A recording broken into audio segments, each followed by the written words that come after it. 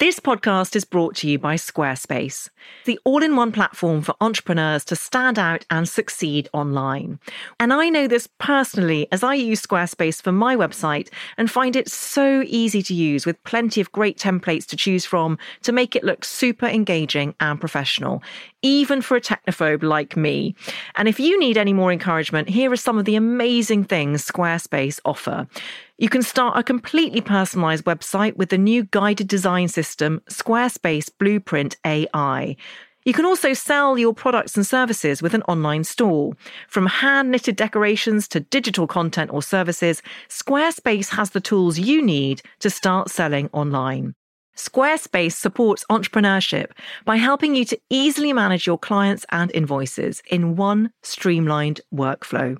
Head to squarespace.com/fail10.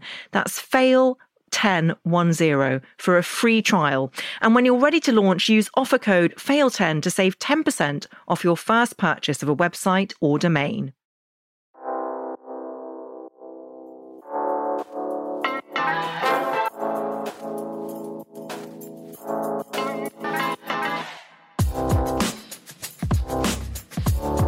Hello and welcome to How to Fail with Elizabeth Day, the podcast that celebrates the things that haven't gone right.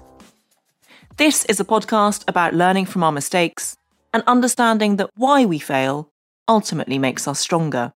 Because learning how to fail in life actually means learning how to succeed better. I'm your host, author and journalist Elizabeth Day, and every week I'll be asking a new interviewee what they've learned from failure. My guest today was one of the breakout stars of 90s cinema. She was Benny in Circle of Friends, starred opposite John Cusack in Grosse Pointe Blank, and was nominated for an Oscar for Good Will Hunting. Her later career took her to television, where she's acted with Eddie Izzard in The Riches, had a recurring role in Will and Grace, and appears in a string of hit shows, including Modern Love and Starstruck. She was always unique in the airbrushed superficiality of Hollywood. Her beauty was not blonde or bland.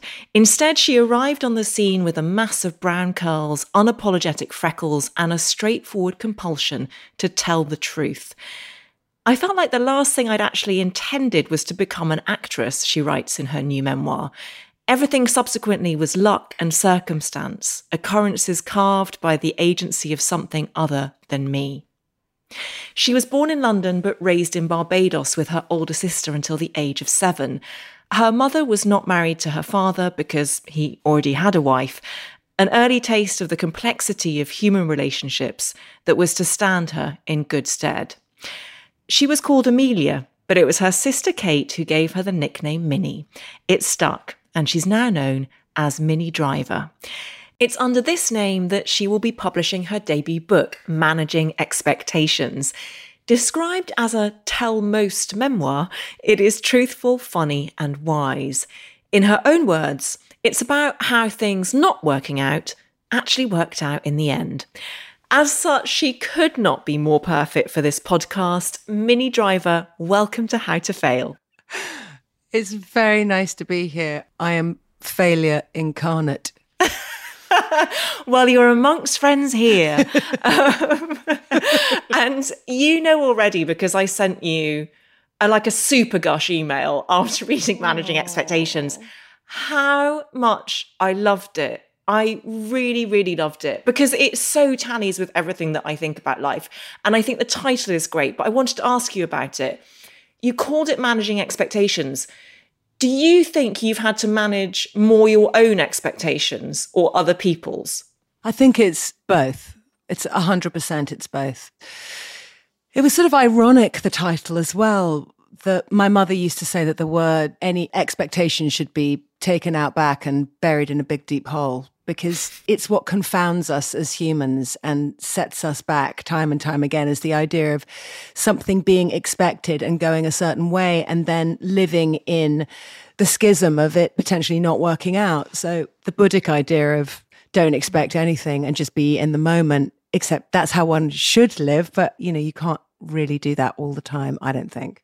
So managing expectations was about managing the expectations that I have of myself, that my parents had of me, that society had of me as a woman, as a lover, as a sister, as a friend, and how it doesn't work out, but the realization, or the slow realization, that that is actually fine and that is actually pretty much the whole of life. Yeah. What's the first expectation that you can remember having of yourself? Because I'm always so intrigued as to how girls of a certain era were raised. And I know you had an incredibly strong, extraordinary mother, and we'll get on to her. But you and I were raised in the 80s and 90s, and there was a certain expectation for young girls to be a certain way. Can you remember what the earliest ones were around you? I do remember expecting people to listen to me and them not. And them not listening. Like, that felt astonishing to me. And I say that with the real sort of clarity that a child has, like a small child at around 5 or 6. I felt that I was some sort of herald, but I thought everybody was. I thought that what you had to say, of course people would want to listen to it. And I was astonished when I would constantly be put in my room or dragged out of restaurants and put in the car with the window cracked like I was a naughty dog for saying things, because I wanted people to hear what I had to say. So I do remember that very early on, and being astonished that people didn't want to listen. I think it's quite interesting. Again, like, I use the word schism quite a lot because it is just part of every single actor on the planet. That's what you sort of act from, is this gap. But I suppose I found a way of turning that into a job where people actually pay money to listen to you, although you're not really saying your own words. Did that feeling of frustration last through your childhood? Yeah, I mean, that was part of my whole, I won't use the word problem, but that was my challenge, was that I had huge emotions and great emotional articulation, but it was too much or too time consuming, or it asked too much of the adults around me. I think they saw it as an indulgence, whereas I could sit listening to a kid talk about what they think about things for hours.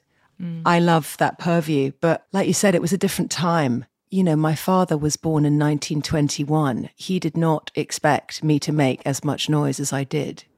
And your father was a war hero, wasn't he? He was, yeah. He flew in the first great and terrible failed battle of the Second World War, the Battle of Heligoland Bight, which was the first and last day raid that the RAF flew, because everybody died except my father and about 4 other men, all of which he saved. And that was at 18. He survived. His idea of life, the stakes were a lot higher, and he had very low tolerance for emotion. And that was unfortunately or fortunately where I was calibrated. There's this quote in your book about emotion, and you write, "I've always found it impossible to suppress emotion, which can be exhausting, messy, and empowering in unequal measure, depending on your perspective." I loved that. It's true. Yeah, I think you and I have a lot in common, she said, massively overstepping already, sort of 10 minutes in the interview. But I remember making a decision as a 10 or 11-year-old that I was going to be emotional and tactile, and I was going to tell people that I loved them. Ooh, you decided that. I love that. That's a really conscious memory. Well, I think it's because, I know that my parents love me, but again, it's a generational thing where tactility wasn't necessarily the way that one expressed one's love, and verbosity wasn't either. You just kind of had to know it was there. And I wonder if you felt that too, that there was a big space for you to emote into, and you were going to do that. Oh, definitely. Definitely. My parents were not emotional people. They did not deal in that naturally. And I think they were bewildered by my emotion. And I do think it was exhausting for them. It's so tricky. What I see now is nobody was wrong. It was like they needed training. They needed someone to tell them, listen, this is how you accommodate who this child is, as opposed to constantly trying to get me to shut up, which sometimes worked, but mostly didn't. So the book opens with this extraordinary scene when you're 9, and the backdrop is that your mother has left your father in 1976, which was the year women were finally allowed to apply for a mortgage in the UK without a male co-signer. I mean, well, that was pretty astonishing to read. Right. And a judge had decreed that in order to retain custody of you and your sister, your mother had to be married, to have bought a house and to have her daughters in school. And she had to do that in 7 weeks. Yeah. And she did it, didn't she? Oh, yeah. Yeah, she did it. Yeah, 100%. So I was 6 in 1976. So that's when that happened. And it was pretty awful. Me and my sister had absolutely no idea what was happening. And we had been living in Barbados and in London. We'd been staying that summer with friends, not knowing anything that was going on between my parents. And then we suddenly arrived at this tumbling down cottage, which, I suppose it's picturesque, but it was an absolute shithole. It was falling to pieces. There was barely indoor plumbing. It was very damp and it was cold.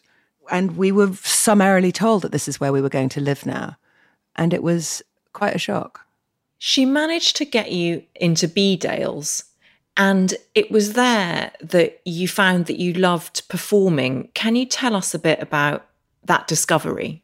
Well, the thing was, arriving at B-Dales was arriving finally into a place that could accommodate the sort of largesse of my creativity in a way.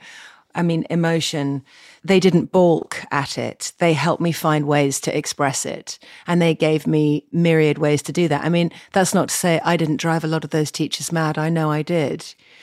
But it could accommodate that. That was what is and was so beautiful about that school, is that they expand to accommodate the individuality of children. There is no notion of a one size fits all. And I suddenly found myself in a place where I was encouraged to write and to devise plays, to write poetry, to stand up and say it if I wanted to do that in class or in an assembly, to be part of plays and musicals and recitals. It was endless, the opportunity to perform. The feeling there was creative expression and creative thought creates critical thinkers. It doesn't matter if you want to be a physicist or if you want to be an actor. It's how you articulate ideas. Mm. And there's this musical that you end up performing in, which is essentially a kind of protest musical against a road being built. And you say, it's such an evocative chapter, you're such an evocative writer, but you say that was the first time that you had this powerful feeling of being able to create and simultaneously affect change, and that the conflation of those responses will be, and these are your words, a knot that I will struggle to unpick for the rest of my life. Mm-hmm. Because I think the thing that comes out so vividly from the pages of this book is that you are a truth teller.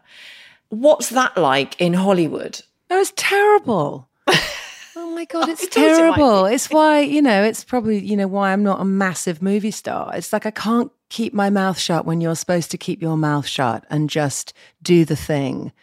I wish there had been someone to say, you don't have to do it all the time. It's okay. You could sit this one out and go and make that film and just let it be a huge commercial success, even though it's rubbish.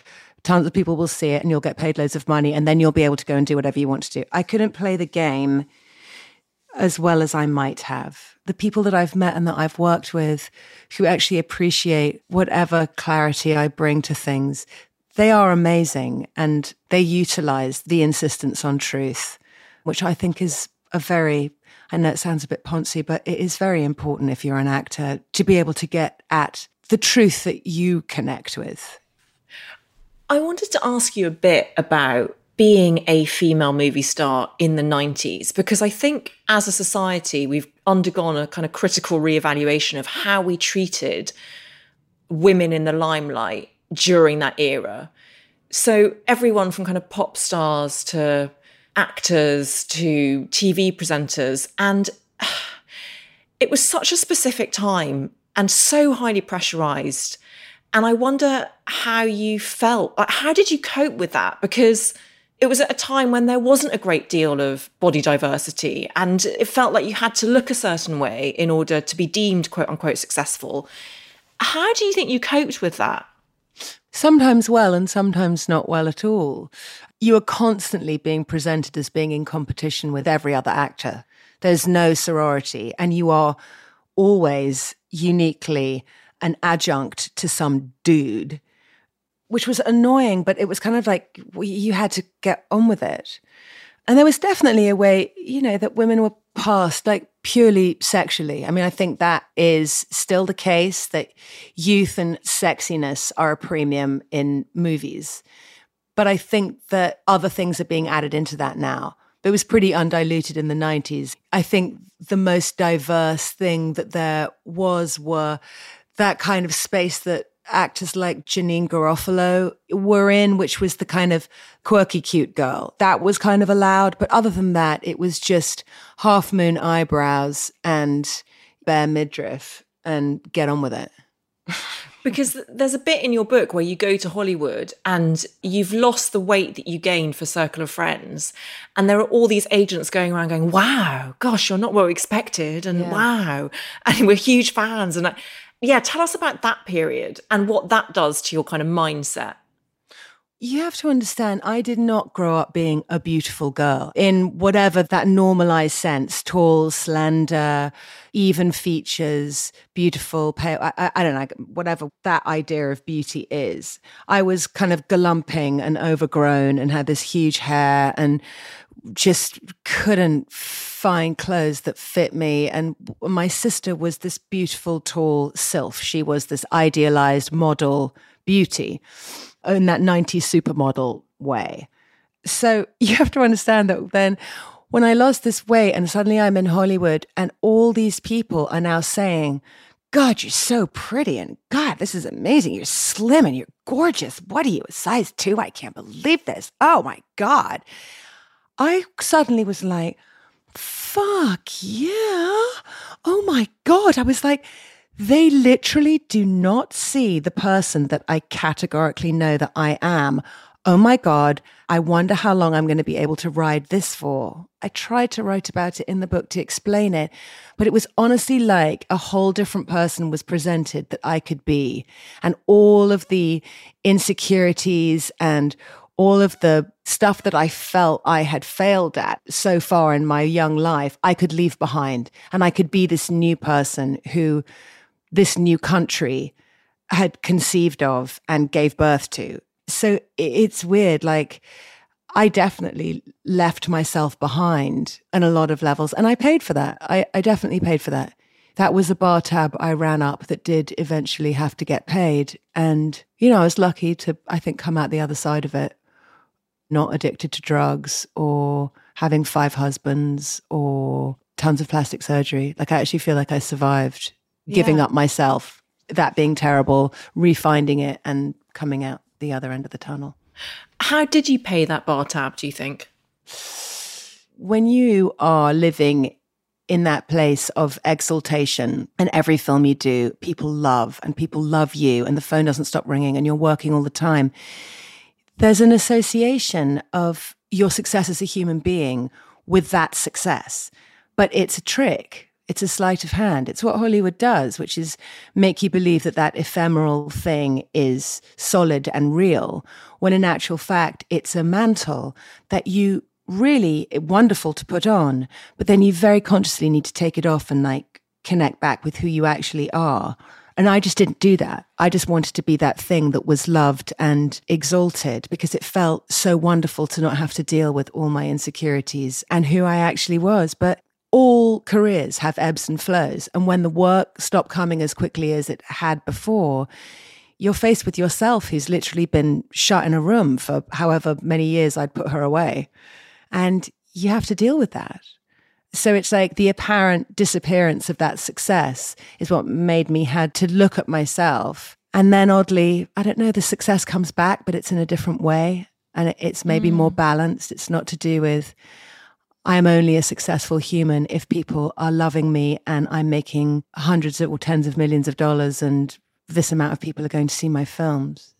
I'm going to come on to your failures in a minute, but I honestly could talk to you for several hours, so I need to keep an eye on that because you're just so unbelievably erudite at explaining all of these themes and ideas. But when was that reckoning that you had with your real self that you kept locked in a room? Like, at what age were you? Oh, God. I think I was like 30, 31. And, that decade before had just been like, it was like being shot out of a cannon. And then I got into this really intense relationship with someone who kept encouraging me to not work and to kind of let the relationship sort of define my life. And I was complicit in that. And so I sort of stopped working and didn't make good choices. And the thread of who I was getting further and further away. And then suddenly you're just incredibly isolated in a disastrous relationship and you're not working. So you've removed all of these life rafts in a way. And it was only when I got out of that relationship and the phone had stopped ringing a bit, I kind of got out of Hollywood and I went to Hawaii. I went to, a friend of mine showed up one day. This is the only name that I will drop, but he is properly my friend. Damn it. I know. Kelly Slater, who is arguably the greatest surfer who's ever lived. He just saw me struggling and said, I think you should get out of Los Angeles and you should go and stay in my friend's guest house in Hawaii. And I was like, I can't go and just live in someone's guest house who I don't know. And he was like, yeah, you can. That's what people do in Hawaii. It's what, like, go and figure your shit out. So I went and I just stayed there. I took a guitar and I surfed and I played music and I just checked out. And there was some sort of strange reckoning. You know, I was in this place that was utterly foreign to me with people that I didn't know and nobody gave a crap that I was an actor or anything. There were a few self-imposed Night of the Long Knives there. I sort of culled this version of myself. I sort of ran out of money pretty much. And I was like, oh God, I have to go and get a job. Okay, what am I going to do? And I came back to LA and I sort of felt emptied out and ready to start again. That's when I found my little place by the sea. And I thought, okay, well, if I just keep it small and I stay connected to these things that I know I love and that I know bring me back to myself, which is the ocean and surfing and music, I'm going to be okay. It doesn't matter about the other stuff. I don't have to have a lot of money. I don't have to do anything except just wake up every day and just be a good human. So I did that for a bit. Wow. Yeah, it's good. Final thing before I talk to you about your failures. I'm extremely aware that your mother, who is such an extraordinary force throughout the pages of your book, died while you were writing it. And I just wanted to acknowledge that and pay tribute to her and to ask you how you're doing. Oh, love, you're going to make me cry. You know, there are good days and bad days. It's astonishing. It still feels impossible that I'm not going to see her again here. I still feel the presence of her so keenly. I got up very early this morning and went surfing, and I'd scattered some of her ashes right at the takeoff point on the break that I surf so that whenever I'm there, she's there. I find that has helped so much, but grief is a beast. It heals you and it brings you to your knees, you know. It's really strange. And I feel like the pressure of my own mortality, which I know Mum would, she would say, use that as an engine. Don't let it frighten you. Use it to spur you on every day to do something, whatever that is, that's creative, that's interesting. Don't let the idea of your own mortality frighten you. Let it galvanize you. So I try to stay in that place, but I cry all the time. So that's also part of it. I'm so sorry. And I have to say that I feel as though I've met her because of your book. And I think that that's such an extraordinary tribute and just an amazing thing to have done. I'm so glad. She'd like that. That's good. I know I saw you say on the Graham Norton show that at least she provided a great ending for the book. She really did. And she would have been so thrilled about that. She really would. She would have been like, oh my God, yeah, use every last bit of the experience to make your own better. She'd be so happy. She really would. And she was a great writer, Mama, as well. She was a really great writer, a really great letter writer. She's hilarious. Hilarious.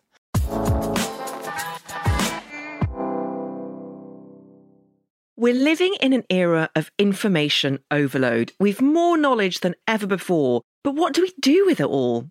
Notion is a place where any team can write, plan, organise and rediscover the joy of play.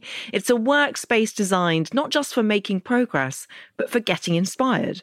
Notion is the AI-powered workspace where the everyday takes care of itself. Meetings have summaries, Docs find themselves, and every question has an answer because Notion AI turns knowledge into action. And I know that myself because I once asked it to write an introduction for a How to Fail episode. And I have to say, it was so helpful and so convincing. Try Notion for free when you go to notion.com/fail. That's all lowercase letters, notion.com/fail, and start turning ideas into action.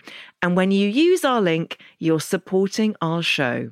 Notion.com/fail.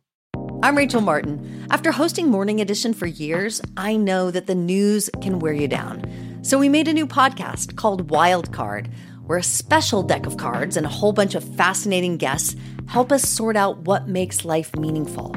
It's part game show, part existential deep dive, and it is seriously fun. Join me on Wild Card, wherever you get your podcasts, only from NPR.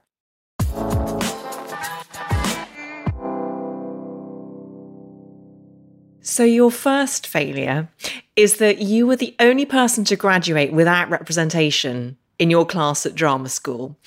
So tell us about drama school and what it was like. Did you feel at home there? Well, no, I did not. Again, I had an ebullience and I hadn't learnt yet when to just stay silent and listen. Like that came much later. I didn't really know what you were supposed to be doing. Like it felt quite arcane doing fencing and voice lessons, but it was also hilarious and great. But I sort of felt like I was acting at learning to act. And also I'd only known school. I was very young when I went to drama school, and there were people who were a bit older, you know, who'd maybe even been to university who were in my class. And I think I was still very immature and not very together. I mean, that's what I was trying to explain. I always felt like I was trying to catch up with people, or I could never quite be in the gang, and I was either too much or not quite enough. So it was very fun. And there were really lovely people in my class and the teachers. But I do remember they did largely insist that we needed to come to terms with the fact that we would never work early on and know that unemployment was assured and carry on fencing. Gosh, so it was literally, it was sort of a school of failure. It was like, you are going to fail and we're going to equip you for that. That's exactly right. It was so bizarre. It was so existential just to be told in no uncertain terms that there is no possibility of success in this profession. And yet we are now going to do the balcony scene from Romeo and Juliet. And I must have, in some sense, been going, well, why the fuck are we doing this then? Like, what's the point? Teach me how to do my taxes then. I mean, it was really weird, but I didn't know what else to do. Like, that's all I knew. Every actor who had gone to my school, who I knew about, who was a professional actor, had gone to drama school, and then they got an agent, and then maybe they got work, and then they joined the RSC, which was my big plan, and then that was that. So I was just copying what I'd seen before. So when I graduated, and I really did not have, you know, you write all these letters inviting all these people, reps and casting directors, agents and casting directors, to see you in these plays in the hopes that they will sign you up. Nobody signed me up. And I just had no idea what I was supposed to do after that, bar getting a job to pay my rent, which is what I did. But it was a strange... Did they give you feedback, these agents? Yes, a little. Sometimes, if you were lucky, they would give you feedback. You know, they'd write you a letter saying, we did see you in The Journey of the Fifth Horse, and well done for such a committed performance. We're not currently taking on anybody new at this time, which is like, that's just a complete lie. They'll always take on somebody if they're really good. Or sometimes they'd be like, we do have a few other young actresses who are a very similar type to you. So it's like, oh, they've got two tall, bumbling, dark-haired girls. Okay. They would sort of just kindly say, we'll keep your CV on file should anything change. But it's a dead end. It is just a dead end. And you're aware of it being a dead end. But at like 19 or 20, I was like, what do you do? And it turns out when you don't know what to do, you just have to keep waking up and put one foot in front of the other and go, like my dad said, you've got to just make a list of I've got to pay my rent. I've got to buy food. I've got to keep on keeping on. And that's as much as I know. And did the fact that you were the only one to graduate without representation, did that make the rejection even more crushing? Because yet again, you don't feel part of the gang. Yeah, totally. And it was also, it felt like it was validation that I was crap. It was validation that it was all sort of in my head, which is this imposter syndrome that I think I'd always had, which is like, of course it's not you. Of course it's not you. Even though this other part of me was like, I could do this standing on my head all day in the dark. I love it. I know that I'm good. But that is matched with the twin that is saying, no, of course you're shit. Of course you don't have a rep. But meanwhile, it's funny, it didn't really dim. I still thought I was really good. It's really strange. It's a really strange thing. I think that's such an interesting thing that you've identified there. The fact that I think predominantly with women, although I'm sure it affects men as well, that imposter syndrome can perfectly easily coexist with instinctive confidence. Yeah. It's like one of us is the real us, and the other one is what society over millennia has wanted to suppress in us. And it's these two things constantly jostling for preeminence. Yeah, absolutely. And God knows, women simply do have or have traditionally had a harder time of it because they don't have any kind of societal scaffold to hold up their belief that they are good and useful, because they are so constantly told that they are not really that useful, or they're only useful for a very small amount of things that are prescribed by dudes. Yes, 100%. So basically being your own cheerleader whilst also feeling like a piece of shit is a really weird thing. It's a really weird thing. It's like, how can a piece of shit think it is also this great centrifuge? The shit. Yeah, the shit. That's exactly it. But not only that, it's like women can only be useful or attractive for a certain period of time. And you've spoken really eloquently about the liberation of growing older. You're 52 now. Does that internal conflict lessen with age? And is this something that the patriarchy wants to keep away from us? They want to keep it secret that happens? What's funny is like, I watched my mother do this. Like, my mother was this extraordinarily young person right up until the day that she died. Like, she really was. It was not in a kind of creepy, I want to be young way.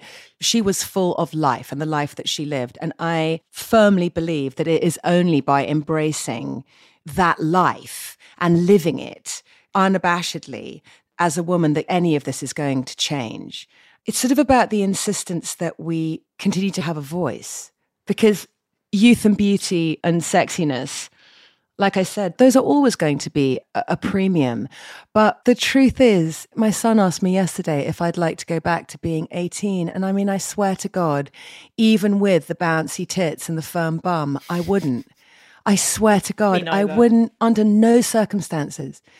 It's such a funny thing that right as women are coming into their power, society says that they're not good for anything because, you know, they can't have children anymore, or somehow a lack of fecundity correlates to them being useless. And it's the biggest fucking lie.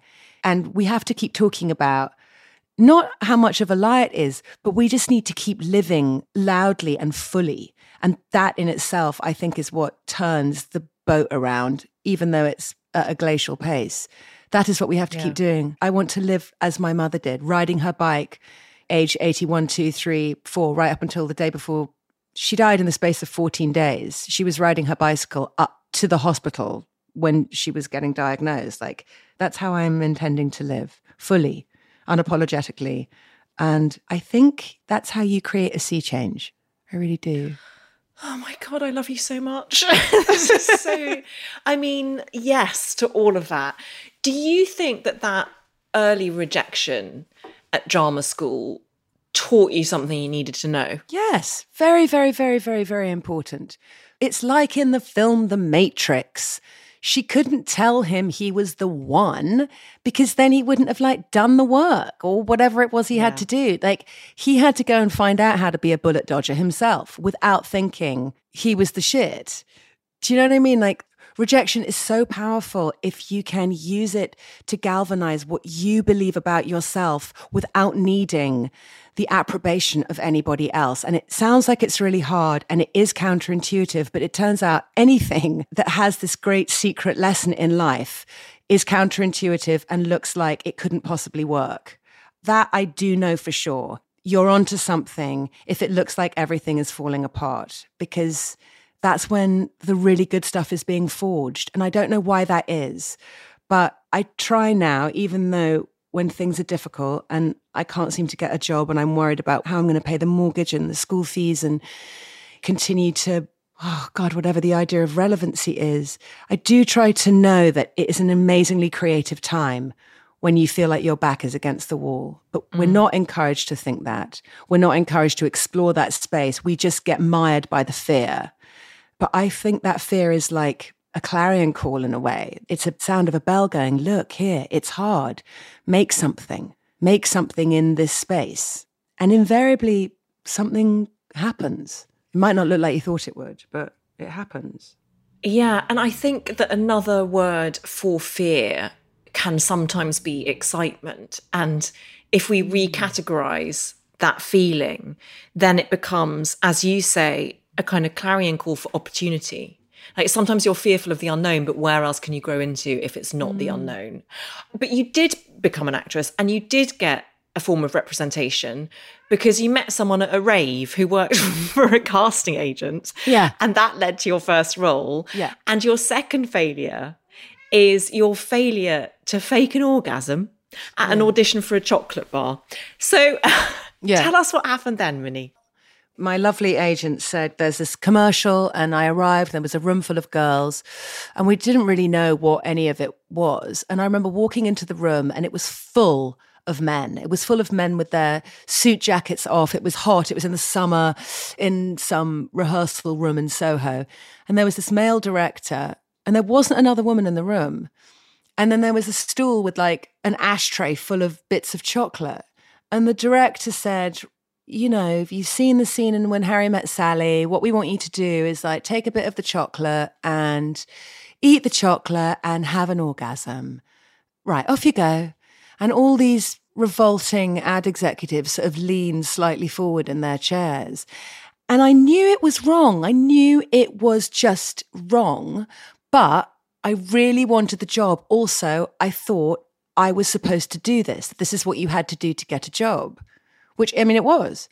So I went and I sat there and I ate the chocolate, which was disgusting. And like, I tried to have an orgasm. I tried to fake an orgasm. But I was sort of looking out into a sea of dead-eyed dudes on their lunch break in Soho in July. And it was all just so revolting. I couldn't even fake an orgasm for a job. And I basically got shouted at by the director for not being grateful and then jeered, sort of leered and jeered at by this whole crowd. And it was the strangest feeling because I was devastated that I knew, you know, I wasn't going to get this job. Plus, I sort of gave the director a piece of my mind because I finally came to and was like, this is insane that you're all doing this. Also, this chocolate's disgusting. And also, I don't want this fucking job, even though I was broke. So it was quite a weird turnaround. I remember my heart beating incredibly quickly as I walked back down Brewer Street in Soho, just terrified at what I'd done and knowing I had failed utterly, as my agent told me later, you know, and that everyone now was going to say that I was difficult. But something was triggered in me. It was just this realization that that was always going to be that line that would have to be crossed or not crossed. And that particular failure taught me that. You'll always have a choice. You actually really do always have a choice. Do you think you've stuck true to that over the years? Because you must subsequently have encountered all sorts of forms of sexual harassment. But do you think that that barometer was set in stone from then on? Yeah, I mean, I'd love to say that it was and that everything was then calibrated to that. But it's not true because, like I said, that once you get a taste for success and once you have a taste for fame, you can kind of follow it. Like, as my dad used to say, like there's a tenner taped to a football and like there's the way that kids... Oh, that's so good. It really is. It's like you're just following it, like no matter where it goes. You're not looking to see if it's going in front of cars or near the motorway or in a ditch. You're so fixated on that thing. And yet, the interesting thing about failure in all these different forms is that when it rears up, if you're lucky, you recognize it and go, oh my God, I remember this. I remember this. What did I do the last time? Am I supposed to be humbled in this moment? Is that what I need? Do I need to be humbled in order to see, actually to come back to myself and see the way forward? Or just to come back to a neutral space? Or maybe clear out some of the stuff I've been accruing? And so I didn't always manage to say no, but I said no enough to get me not hired on a lot of other jobs too. And what was the Me Too movement like for you personally? God, it was so satisfying. It was so amazing. It was just so amazing to finally feel all these women, like a lot of whose stories I already knew, because you talk in the business. Everybody knew who not to be left alone in a room with. Everybody knew. To hear those publicly, to see them not being shouted down, to see these women going, oh my goodness, we can stand together. And if we stand together, then our voices are stronger. It was so satisfying. And then I've got to say the other part of that was the kind of astonishment that women that I knew were being super disingenuous about their involvement, women who had been completely complicit and wanted to get ahead by doing certain things, who were then suddenly standing up saying, yes, it was awful, it was awful. I realized just in a way that was another expression of the abuse of everybody, was that wanting to co-opt the idea of being a victim later on, having been completely fine with doing certain things, is also being a victim of those things. So it was really complex. It was kind of amazing. I didn't feel like it was a witch hunt. I thought it was hilarious, the amount of men who were like, you know, we're being falsely accused. And it's like, yeah, tell that to all the other witches. Yeah, pendulum swinging, mate. Yeah, exactly. Pendulum swinging. Suck it up. And it did. It did swing back to a place that is, I hope it's a bit more progressive, but it's certainly not only in favor of women now. You worked with Harvey Weinstein, of course, on Good Will Hunting. Yeah. What was that like? He didn't want me to be in the film. Again, he was very vocal about the fact that he didn't think that I was, in his words, fuckable. But it was undeniable. Like I really don't say that ever. Like I don't particularly think that I've been undeniable in other things particularly. But in that audition and in Good Will Hunting, I was undeniably really good. And all those other people knew that. The producer that wasn't Harvey, the actual producer of the film, this guy, Chris Moore, and Matt and Ben and Gus, they knew I was good. So they advocated for me from that place. And I guess he didn't want to fight that fight, but I never liked him because he was a revolting marginalizer of women. He fit them into such a narrow bin. It was just revolting. That was revolting. I saw enough girls on his laps to be grateful that that wasn't me, but I definitely not suffered, but had an experience at his hands that made me feel like I'd felt a million times before, that I was a piece of shit and not worth it. And of course I wasn't going to get the part. But then on the other side, I am going to get this no matter that this big fat producer doesn't want me to do it. I'm going to do it anyway. And I did. And leaving Weinstein aside, what was it like filming Good Will Hunting? Because when I watch that movie, it feels so special because it feels like there's this kind of innocence to it, both in the themes, but also almost in the making of it. And I wonder if it felt like that to make it. Yeah, it did. It totally did. The setup is this, that Quentin Tarantino was making Jackie Brown at the same time that we were shooting Good Will Hunting. And Quentin Tarantino, that was where it was at. That was the whole Miramax obsession and focus was on that movie. We were pretty much left to our own devices. We shot in Toronto and a little bit in Massachusetts. Matt and Ben and Casey, and they all lived in this big old house, and like everyone was together, and it was just lovely. Gus Van Sant, probably my favorite director I ever worked with. He's not a man of many words, but the words that he says are so poignant and brilliant. He's not deliberately enigmatic. He just is. He's just a quiet observer. The most amazing cinematographer, most amazing crew, like just the whole thing. But it was very quiet and brilliant and secret. And nobody had any idea that they were making this classic film. Not at all. everyone was just having a great time, being in love, like playing, having fun, like creating shots out of nothing, choosing to shoot things differently. Like it was just a really, really wonderful experience. You've had your ups and downs with Matt Damon, your co-star. You were in a relationship with him. He acted like a cad on the Oprah Winfrey Show when he split up with you and you didn't know you'd been split up with. And he's also someone that said something about Me Too, which you referred to earlier, which kind of described it as a witch hunt, which you took him to task on, quite rightly. Are you friends?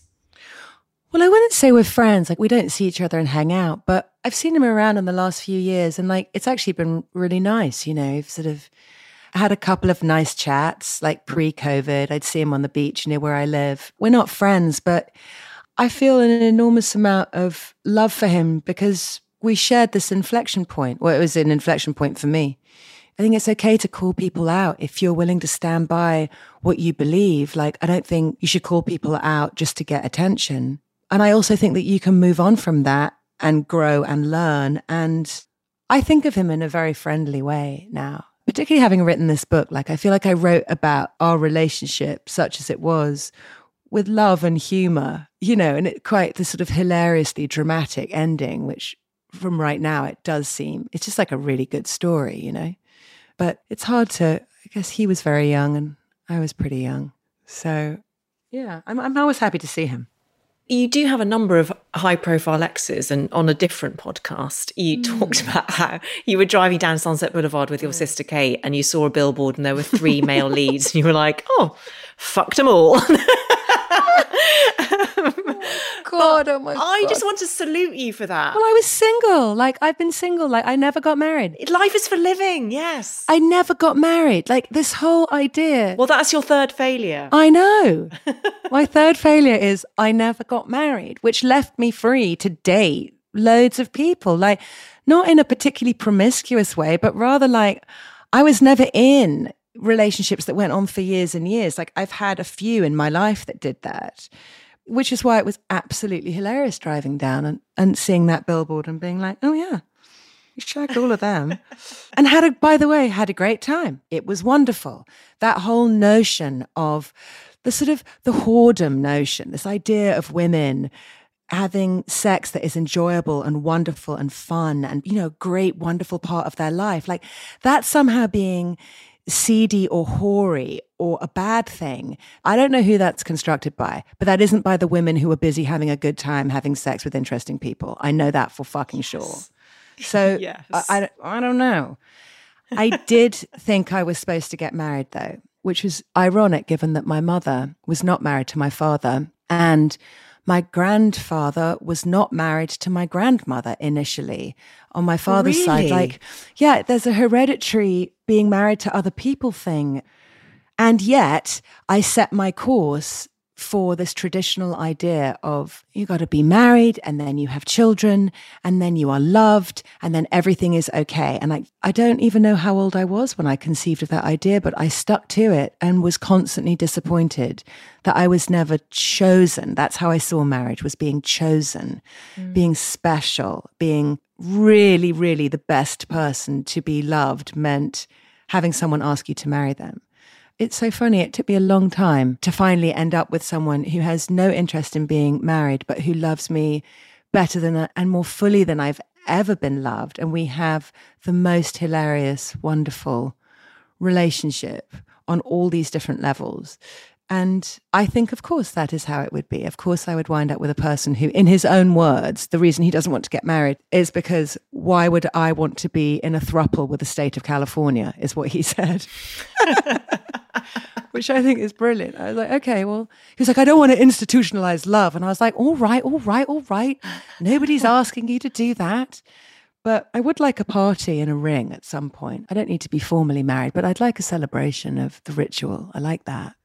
Well, you do talk about that in the book, about the idea that marriage is for people who want to intentionally curate an event that they actually meant to have, because so much of life is random and chaotic. But I do think it's super interesting that you clearly have this free spirit side, which goes surfing in Hawaii and needs to be close to the ocean and doesn't play by the rules. And that coexists with a side of, I want to be chosen and I want to feel safe. And it's fascinating. And again, like, I massively relate to it for whatever reason.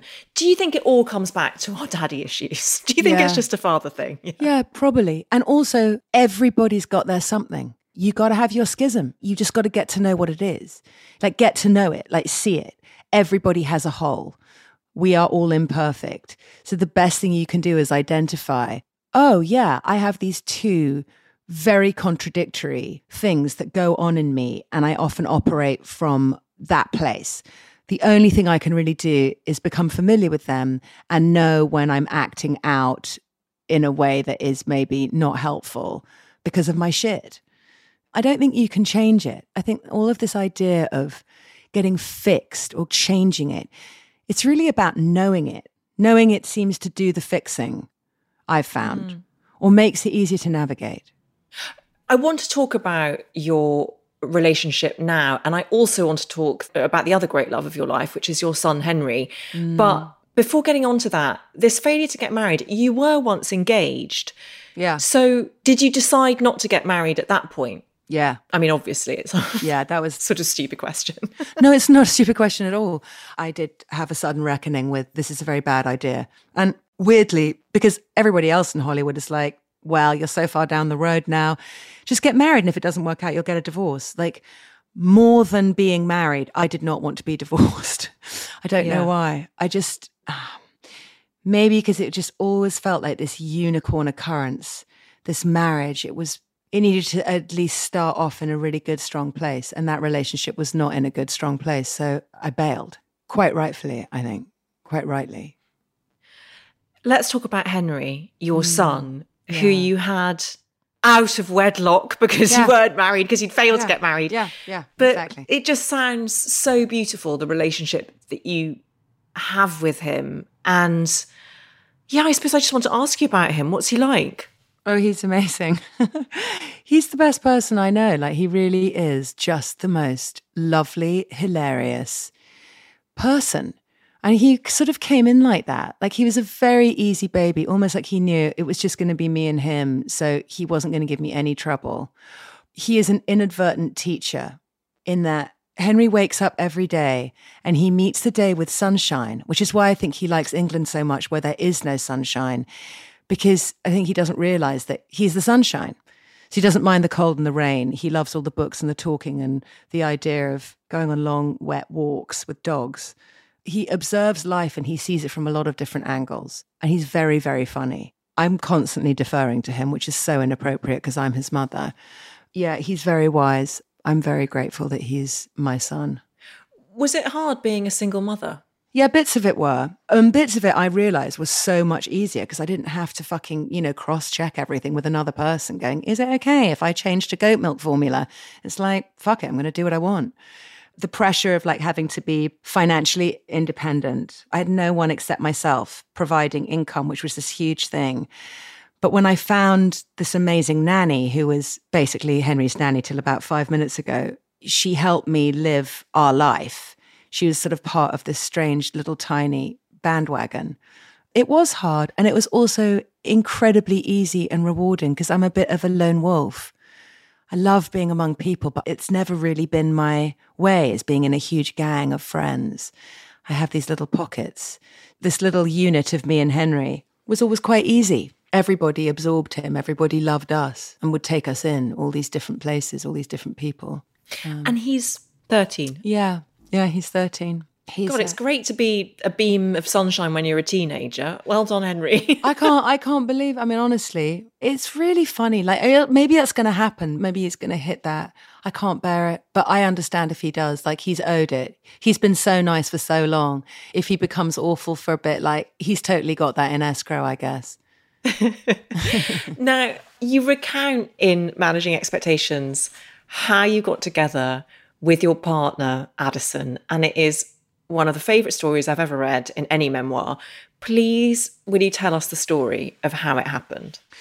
Well, the relationship that I thought, I finally, when I was about 44, fell in love with an old friend, someone I'd known since I was 17, this person who really was one of my best friends. And I loved him with all of my heart. One evening I was lying in bed and I received a ton of texts from a woman who my partner had been in a relationship with for the past 2 years that I didn't know about.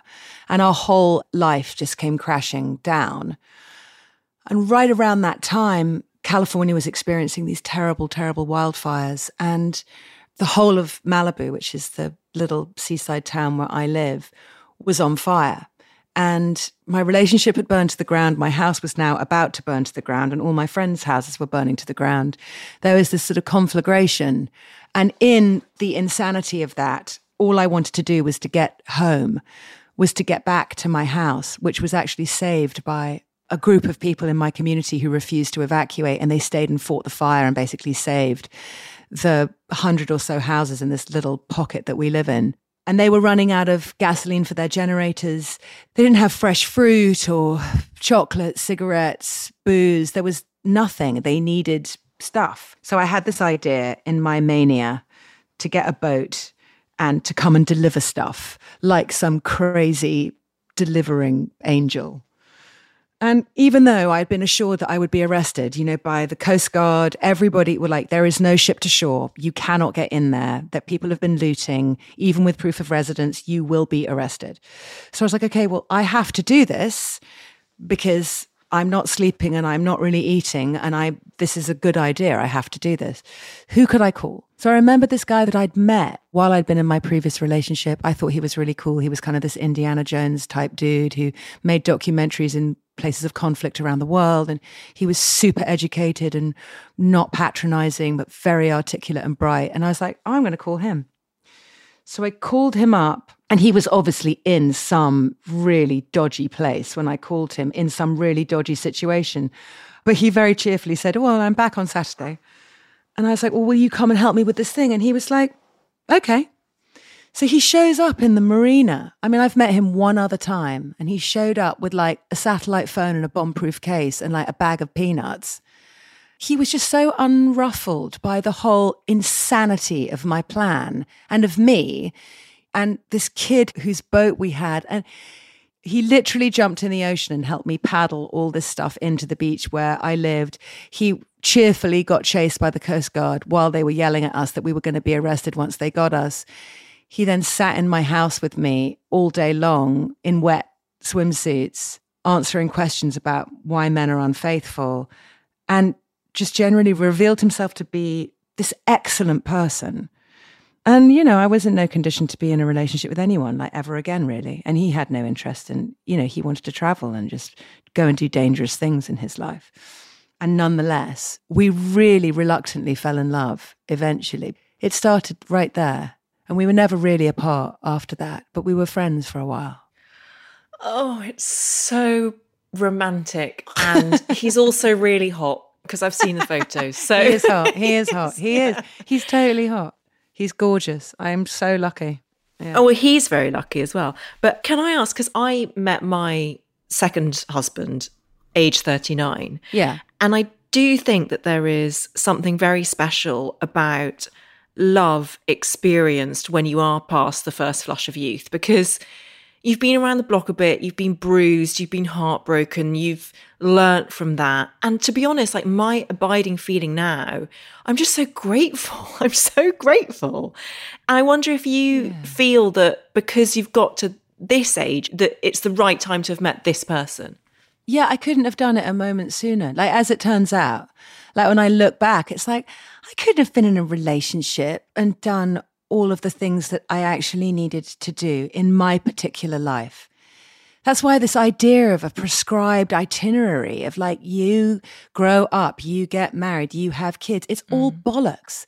It's your life. It's looking at your life. And I know I kept following threads that actually were not meant for me. And that's okay, because I sort of finally came to peace with that. And then things show up in not necessarily on your timeline. Everybody can find somebody who would marry them if that is the idea. You can do that, but I don't think that's the end game. I'm only realizing that the end game is being able to sort of show up warts and all the beautiful and all of the ugly, and be able to talk about that and have somebody roar with laughter at stuff that other people found gratingly awful about you. It's so refreshing how much he laughs at me and all my nonsense. It's really sweet. And he also needs love and emotion. Like, he is a bit of a robot. And it's wonderful to be able to provide that for him and for it actually to be welcomed. Yes. You know? Yes. I have exactly the same thing, that historically I cry so easily, and historically that has probably been quite annoying for some people, whereas now in the relationship I'm in, it's actively valued. It's like, oh, I love that. It's so nice. Yes. Isn't it lovely? So nice. So, yeah, that's the proper alchemy. It's not that the thing itself changes. It's that you find the things in life to accommodate who you are. Yes, I love that. Minnie, this has been such a pleasure. I've got one last question for you, because so much of this conversation has been about navigating our ideas of what success really means. What does success mean to you now? It really means waking up and being in the day in a place of gratitude and exploration. That is it. To be able to be creative every day, to hope that someone will pay you for that in order to maintain your life. That is success. Smiling, laughing, and being creative. That's it. That's really it for me. Gratitude and exploration. What an amazing note to end it on. Minnie Driver, I'm so grateful for your voice, and I'm so grateful that you came on How to Fail. Thank you. Thank you so much, Elizabeth. I really appreciate it. I think you're wonderful.